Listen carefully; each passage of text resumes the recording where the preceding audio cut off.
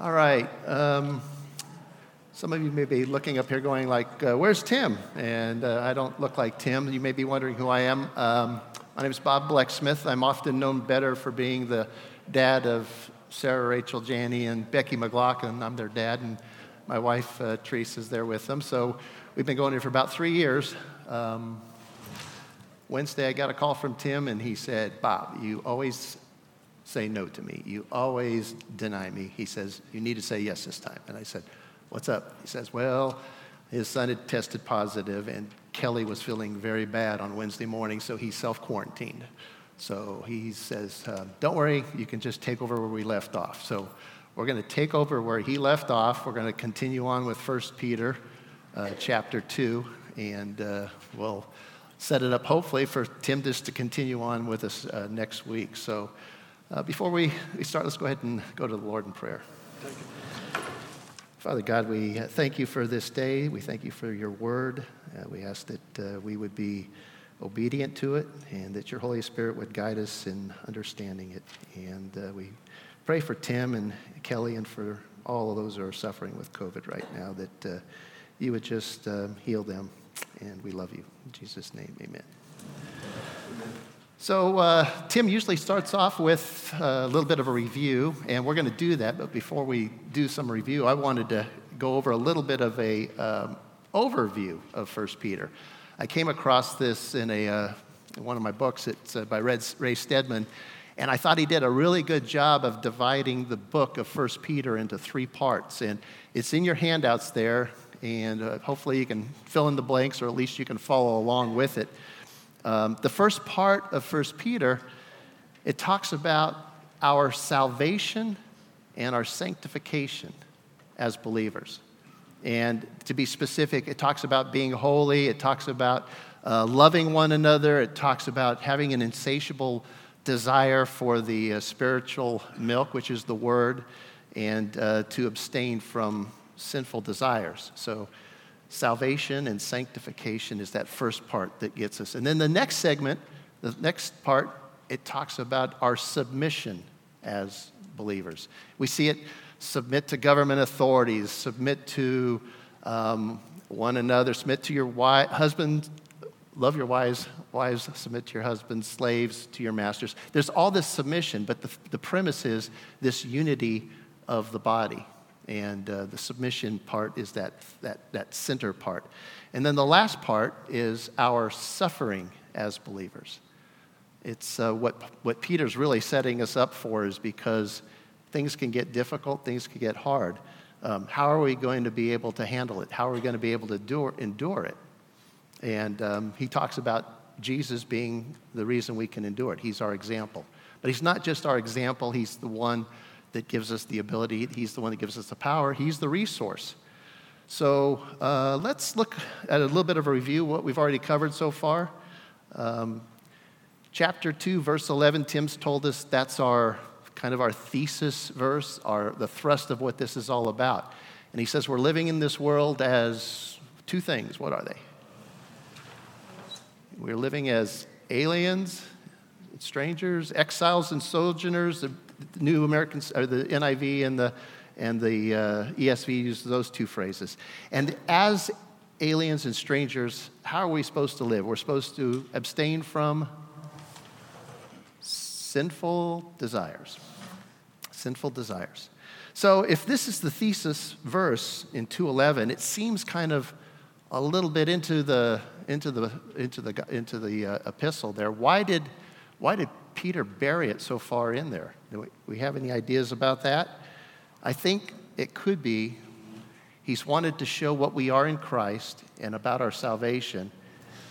And before he gets to the hard part of what we have to endure, he wants to make it really clear that we do, in fact, have a resource. We have a living resource.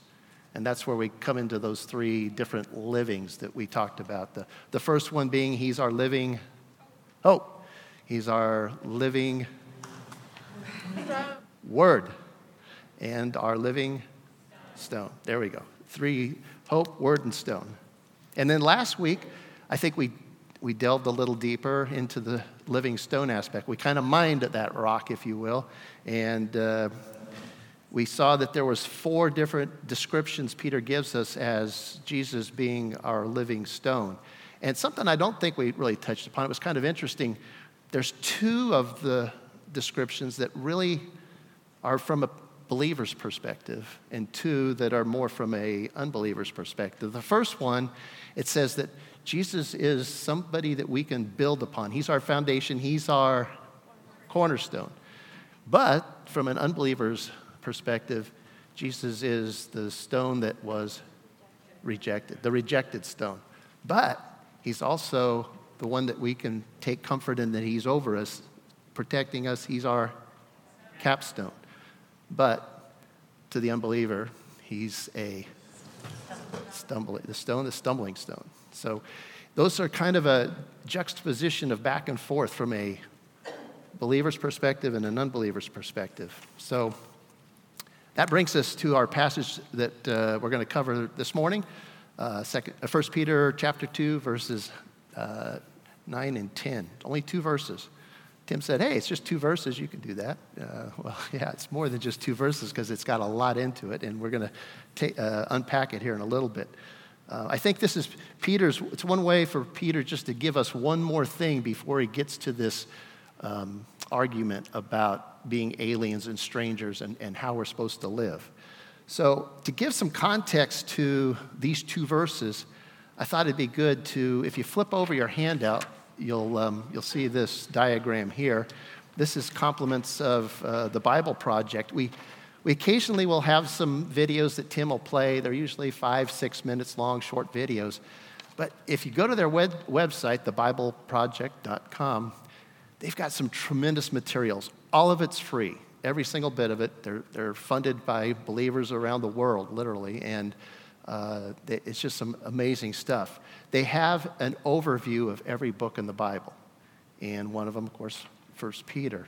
And this portion of their overview, I just took it out and put it on here because it's really pretty cool how Peter has taken the images from the Old Testament that applied to the Jewish believers that were under the covenant, and he takes them and he almost superimposes them over the new believers that are under the new covenant as Gentile Christians. And we can go through them real quick. I thought the first one was pretty good. Peter's talking in chapter 113 that you're supposed to gird up the loins, and my old New American Standard said that gird up the loins of your mind, which is kind of a strange picture, but these guys are supposed to gird up their loins so that they can get away and live their new life apart from sin. And he's comparing it to the Exodus with Exodus 12 and describing their last night, the children of Israel, their last night in slavery and bondage. And how were they supposed to eat that meal? They're supposed to eat that meal with their belts tightened and their sandals on and their staff in their hand, ready to go to leave slavery in Egypt. And basically, they go right down this list here. You are the new holy people in the wilderness, so be holy. And it matches up nicely with Leviticus 11, 44, and 45. He says, I brought you out of Egypt, so be holy, because I'm holy.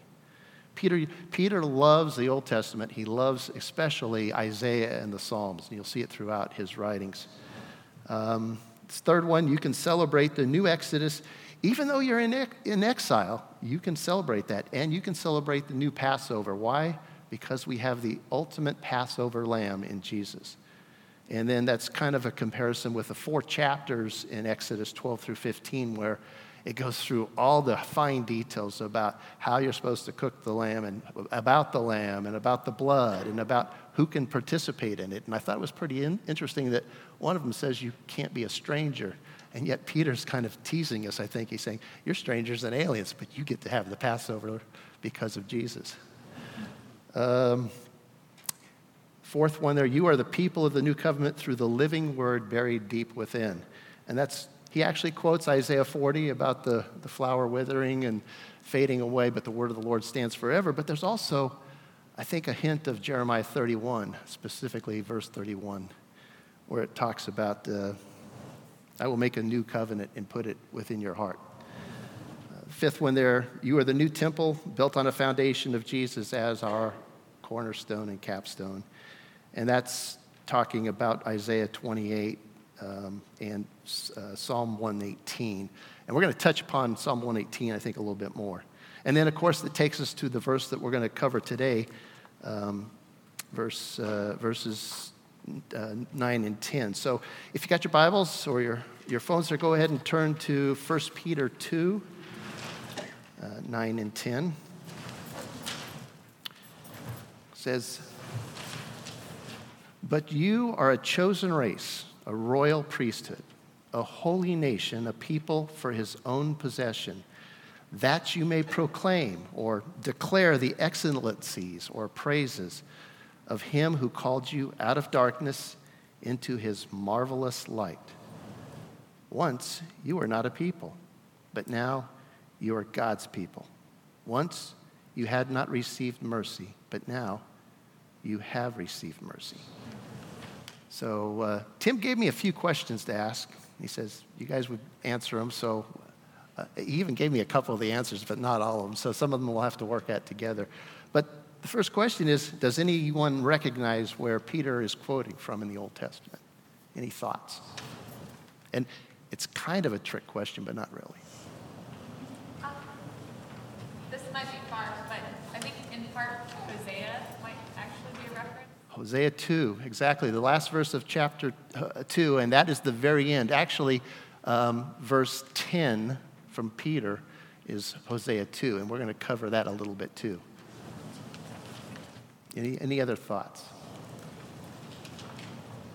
One of the ones that jumps out is Deuteronomy 7, and I'll just read it real quick. "For you are a people holy to the Lord your God. The Lord your God has chosen you to be a people for his treasured possession out of all the peoples who are on the face of the earth." And one of the other ones is from Isaiah 43. "My chosen people, the people whom I formed for myself, that you might declare my praise."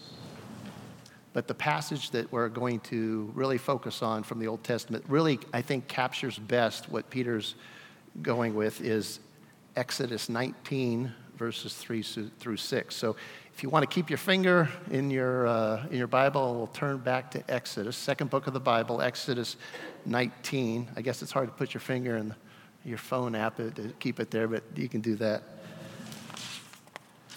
So Exodus 19. "Then Moses went up to God, and the Lord called to him from the mountain and said, 'This is what you are to say to the house of Jacob, and what you are to tell the people of Israel. You yourselves have seen what I did to Egypt, and how I carried you on eagle's wings and brought you to myself. Now, if you obey me fully and keep my covenant, then out of all the nations you will be my treasured possession. Although the whole earth is mine, you will be for me a kingdom of priests and a holy nation. These are the words you are to speak to the Israelites.'" The timing of this, of course, it's in chapter 19, which obviously precedes chapter 20. What's significant about chapter 20? Ten Commandments, exactly. So the people of Israel, they're at Mount Sinai, and the next chapter, they're going to be getting the law. And I really can see the similarities here. Peter is basically telling them in the first part of his letter, this is who you are in God, in Christ. This is your relationship to God because of Christ. And there's going to be some things I want you to do. And there's things you need to do as believers because things are going to get difficult. That's almost exactly what's happening right at the base of Mount Sinai. God is saying, this is who you are to me. You are my chosen people. And he goes through that, and then he says, this is how you're supposed to live your life, and gives them the law. But they're going to go through some hard times, not only in the wilderness, but also after that, for years to come, in fact. So if we unpack chapter 19 of Exodus a little bit, there's three things that he mentions there. He says, he says you're a chosen people, you're my chosen people, but what are the three things he says that you are to me?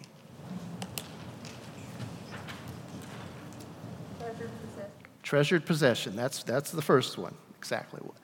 Second one? Kingdom of priests, exactly. And the last one? Holy nation, exactly those three.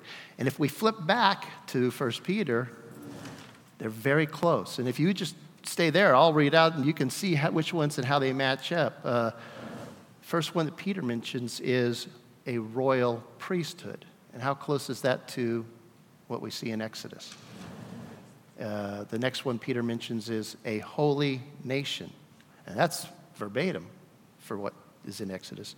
And the third one, Peter says, a people belonging to God. And I don't know if you ever read the old King James back before we had so many of the other translations, it said a people peculiar, a peculiar people. And I always thought, well, I don't know if I want to be called a peculiar person, but I always think of peculiar meaning, odd or strange. And then I thought, strange, wait a second. Peter's saying you're strangers and, you're a peculiar people. But actually the word peculiar there is actually meaning that you are a unique person, that you've been procured, that you've been acquired. And of course, that's what makes us God's possession. So those are some of the things that they're similar. So there's one thing in particular, and this is one that Tim really wanted me to emphasize. He said, there's one thing in particular, though, that we have a difference between, and it deals with conditionality. What is the difference between the Exodus and the 1 Peter?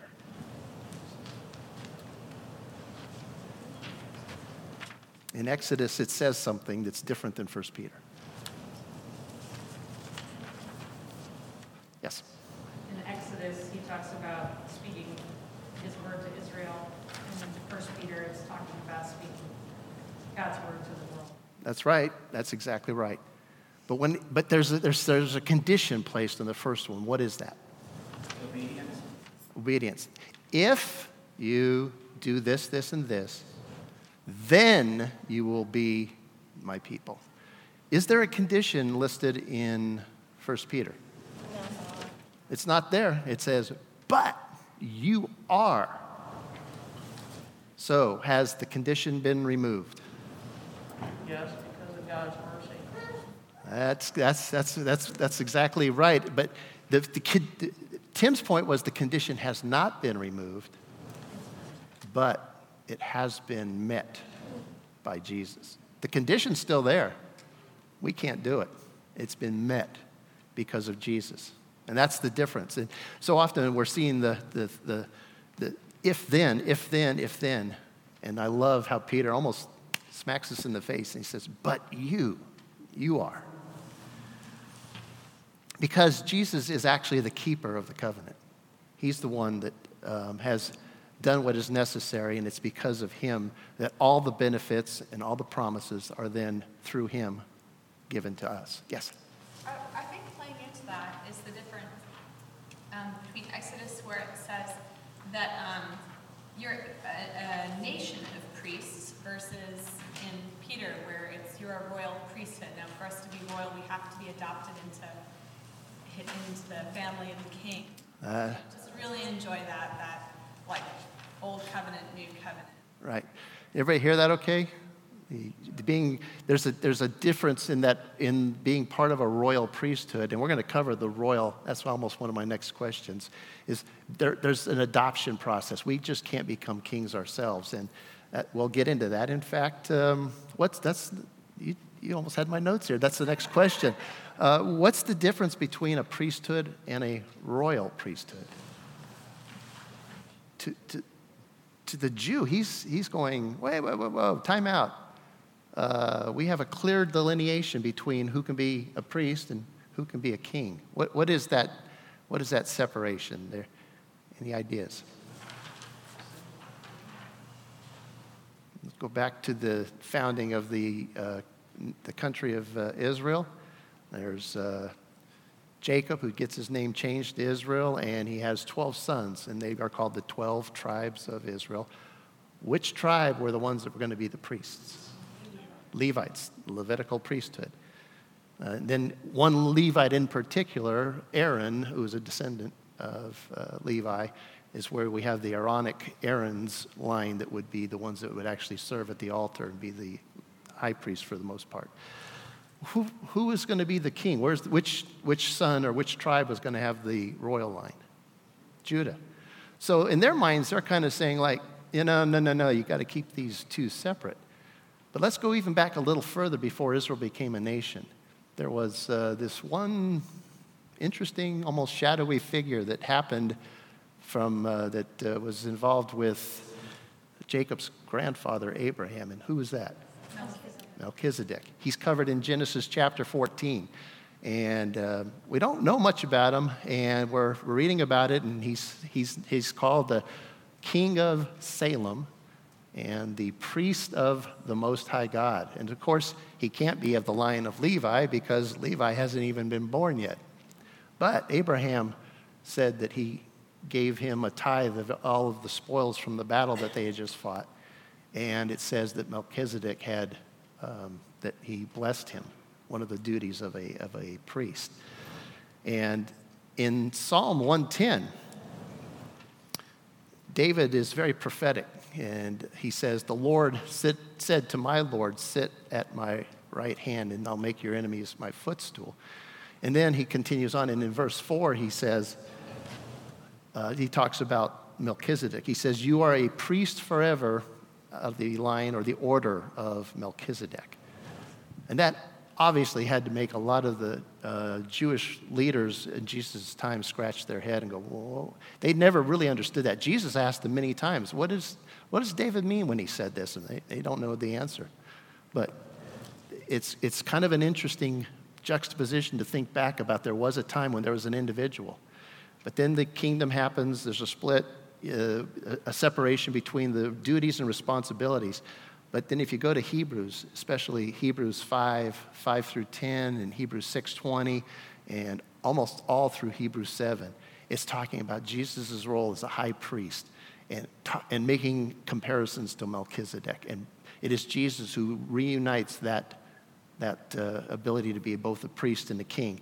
And that because of him and through him that we are part of this royal priesthood. I think you hit upon this when you said the priesthood aspect. If you think back to Exodus 19, God was actually saying, I want you, Israel, to be a kingdom of priests. I mean, there wasn't really a delineation of the priesthood yet. It was only after the sin took place. And we have to get all the way to chapter 28 where God talks about how Aaron is going to be this line of priests and all the duties they have.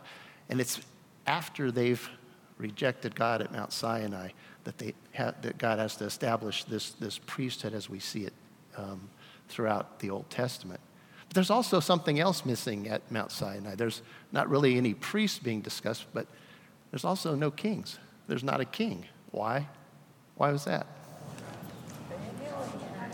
God was their king. God was supposed to be their king. And if we fast forward to 1 Samuel chapter 8, what's going on there? They've had all these judges, and the people are crying out, we want a king just like all the other nations. And Samuel, he's pretty bummed out. I mean, he's just like, he goes to God and says, I can't do it. And what's God say? He said, do what the people ask. They haven't rejected you. They've rejected me. And so once again, God's in the business, unfortunately, it seems like always being rejected by his people. And that's kind of what Peter is really pushing for here. He says, but you. But it's also a warning to us to remember not to be the people that are rejecting God.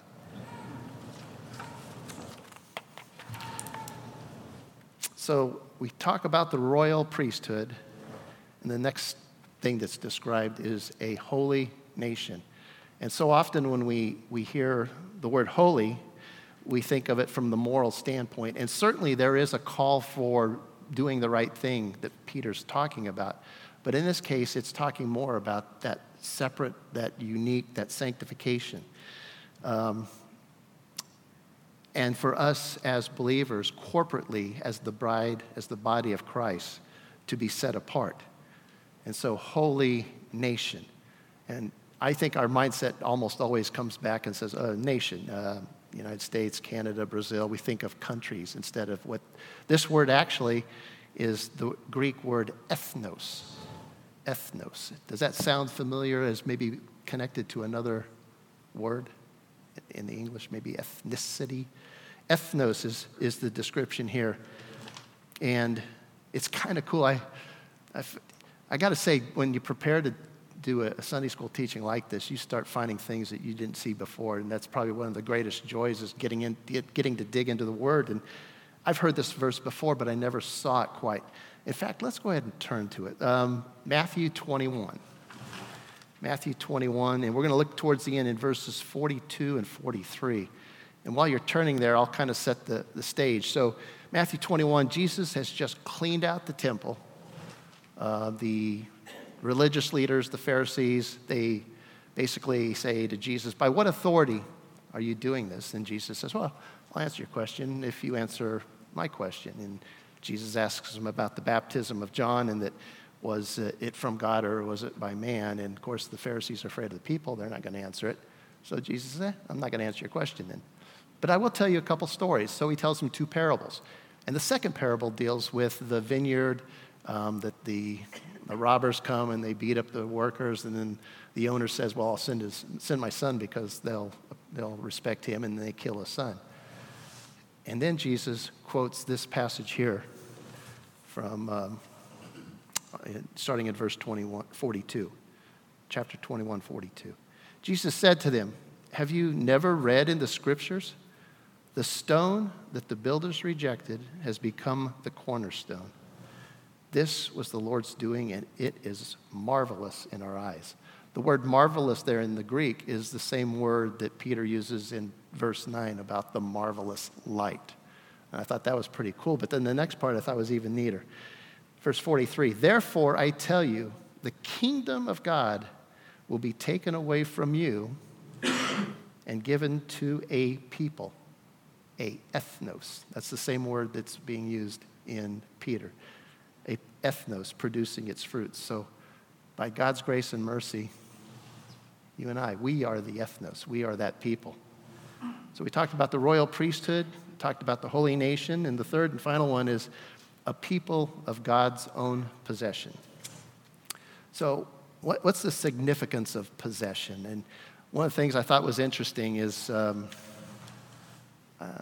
about 40 years ago, I was making fun of my dad that his arms weren't long enough anymore. And he said, someday you're going to get yours. You know, you'll understand. And sure enough, about 20-some years ago, I had the same problem. And so now, like many of us in the room, we have to have our reading glasses.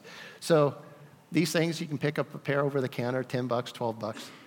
But there was a pair of reading glasses that in 2008 sold for $178,000.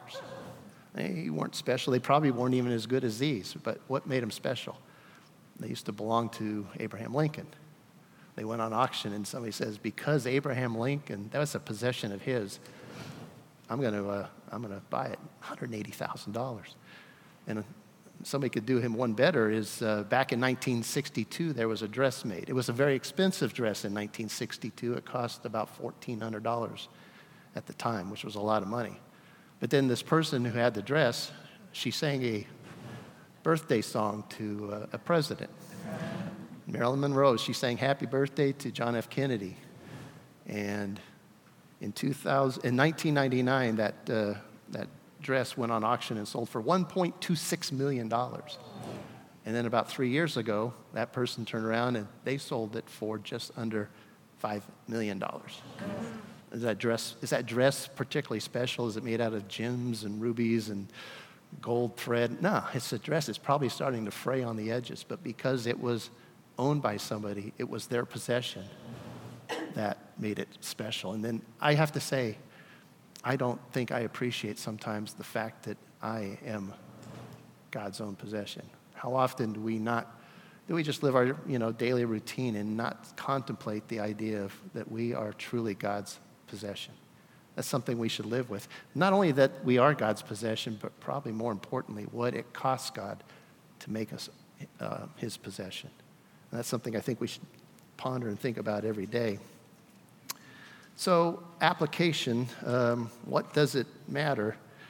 Our royal status is not something that we did. It's not something we've done. As you said, it's something that God did for us. And it's not who we are, but who we are in Christ. It's because we serve King Jesus that any service we give him has become a royal service. So after Peter's been telling us these things about what we are, we're part of a royal priesthood, we're part of a holy nation, we're part of a people of God's own possession, then he kind of gives us our purpose. And if you look at the end of verse 9, what is that purpose? He says, you are these things so that what? So that you can do something. What is it? What? So that you can proclaim, so that you can declare the praises of him. That's one of the things I think a priest is supposed to do, is to proclaim those praises, to praise God. And probably the best way to say that is worship. There's at least three different aspects of our life as part of this royal priesthood. And I would say the first one is there's this worship aspect. We are supposed to offer ourselves as a sacrifice. The sacrifice has already been done by Jesus that gives us the status as part of this royal priesthood. But we in turn are supposed to give ourselves as a sacrifice. The office of priest that's something they would do, is be given the sacrifices.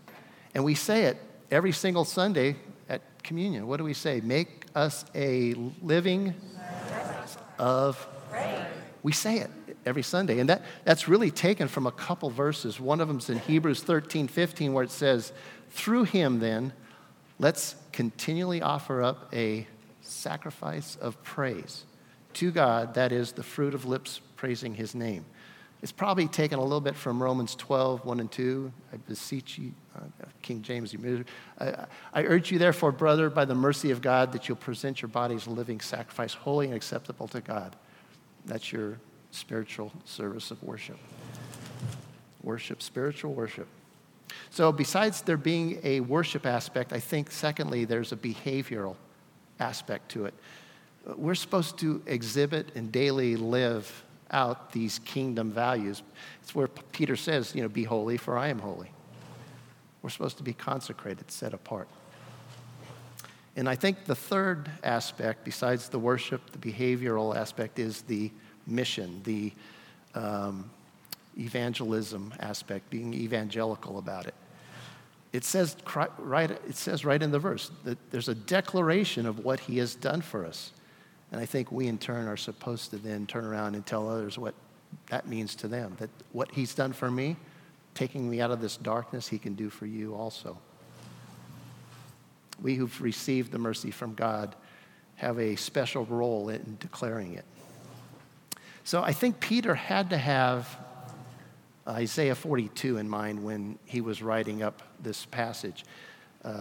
Isaiah 42, verses 6 and 7, he says, I will give you as a covenant for the people a light for the nations. Nations there are sometimes translated Gentiles, but it's the Greek word ethnos. A light for the ethnos. To open the eyes that are blind, to bring out the prisoners from the dungeon, from the prison, those who sit in darkness. Do you think that passage was in Peter's mind when we hear the story about what was happening to him in Acts chapter 12? What's happening to Peter in Acts chapter 12? He's sitting in prison. He's sitting in a dark prison cell in a dungeon, chained. And then suddenly there's a bright light. The chains fall off. Angel escorts him out and he's set free. How close is that to what we just read in Isaiah? And I think Charles Wesley, in the late 1600s, he wrote a hymn called And Can It Be?